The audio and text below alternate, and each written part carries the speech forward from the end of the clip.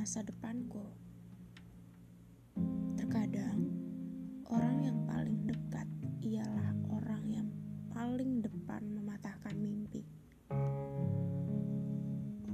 Episode malam ini diambil dari tulisanku di blog pribadi aku, batasharap.tumblr.com.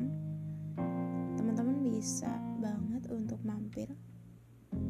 Tulisan ini juga terinspirasi setelah banyak berbagi cerita dengan kawan baikku. Pernahkah teman-teman terpikir bahwa begitu banyak orang tua yang merasa telah melakukan segalanya, dari mulai memberikan sandang, pangan, serta papan untuk buah hatinya. Terkadang tidak lupa juga mereka memberikan pendidikan terbaik yang tentu saja harus sesuai dengan apa-apa yang mereka anut serta percaya. Seorang anak katanya harus pintar matematika, fisika, dan ilmu eksakta lainnya. Hal itu tentu saja bukan tanpa alasan, melainkan untuk menunjang masa depan yang lebih gemilang, lebih baik, lebih sukses, dan tidak bernasib sama seperti mereka. Begitu katanya. Padahal mereka pun tahu bahwa Tuhan menciptakan makhluk hidup dengan peranannya masing-masing. Ada pohon yang menghasilkan buah, ada tanaman yang menghasilkan bunga yang indah, ada air tawar dan air asin. Begitu pula manusia. Ayah, bunda, kalau semua manusia menjadi dokter, kalau 7,61 miliar lebih populasi manusia di bumi memiliki satu profesi yang sama, lantas akan jadi seperti apa kehidupan ini? Bagaimana nasib keseimbangan dalam kehidupan di atas muka bumi?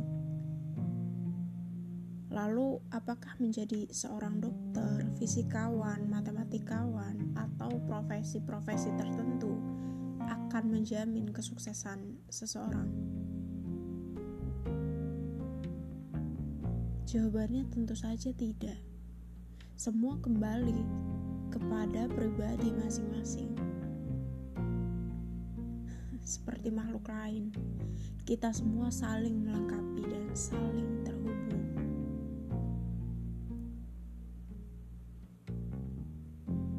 Aku pun yakin bahwa teman-teman mungkin pernah membaca banyak sekali pengusaha hebat di luar sana yang mungkin sebelumnya pernah dipandang sebelah mata, dikucilkan, digibahi, dan sebagainya. Jualan kelontong, apa hebatnya? Begitu kata mereka. Hentikan. Seorang anak menjerit ketakutan.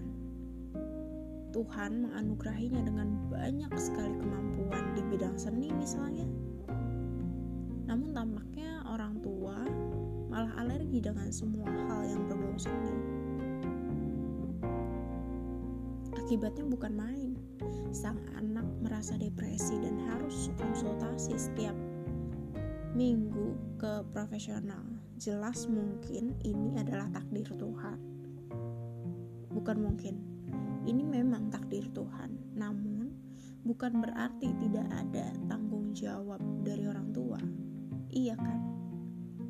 Ada orang tua yang terang-terangan mengatakan bahwa hal-hal yang berbau seni sama sekali tidak penting dan tidak ada harganya.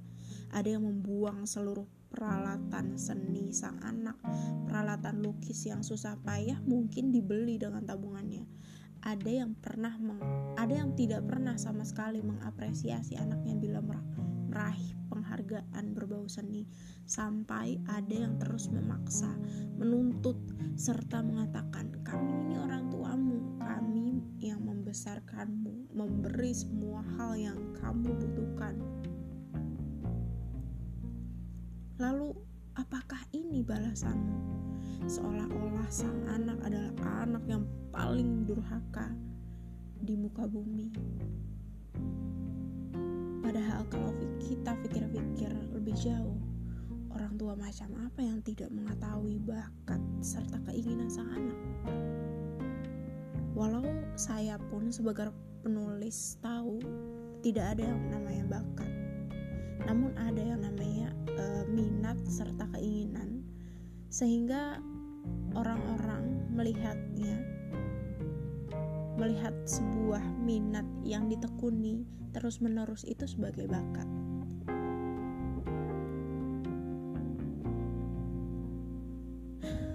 Pengalaman hidup kami lebih banyak dari kalian. Kami lebih tahu apa yang terbaik untuk kalian. Begitu katanya. Cukup. Semakin diteruskan semakin lucu. Iya kan? Tentu saja ini berlaku untuk semua profesi. Tak jarang juga anak yang harus menjejaki orang tuanya di bidang profesi tertentu agar ada penerus. Begitu katanya.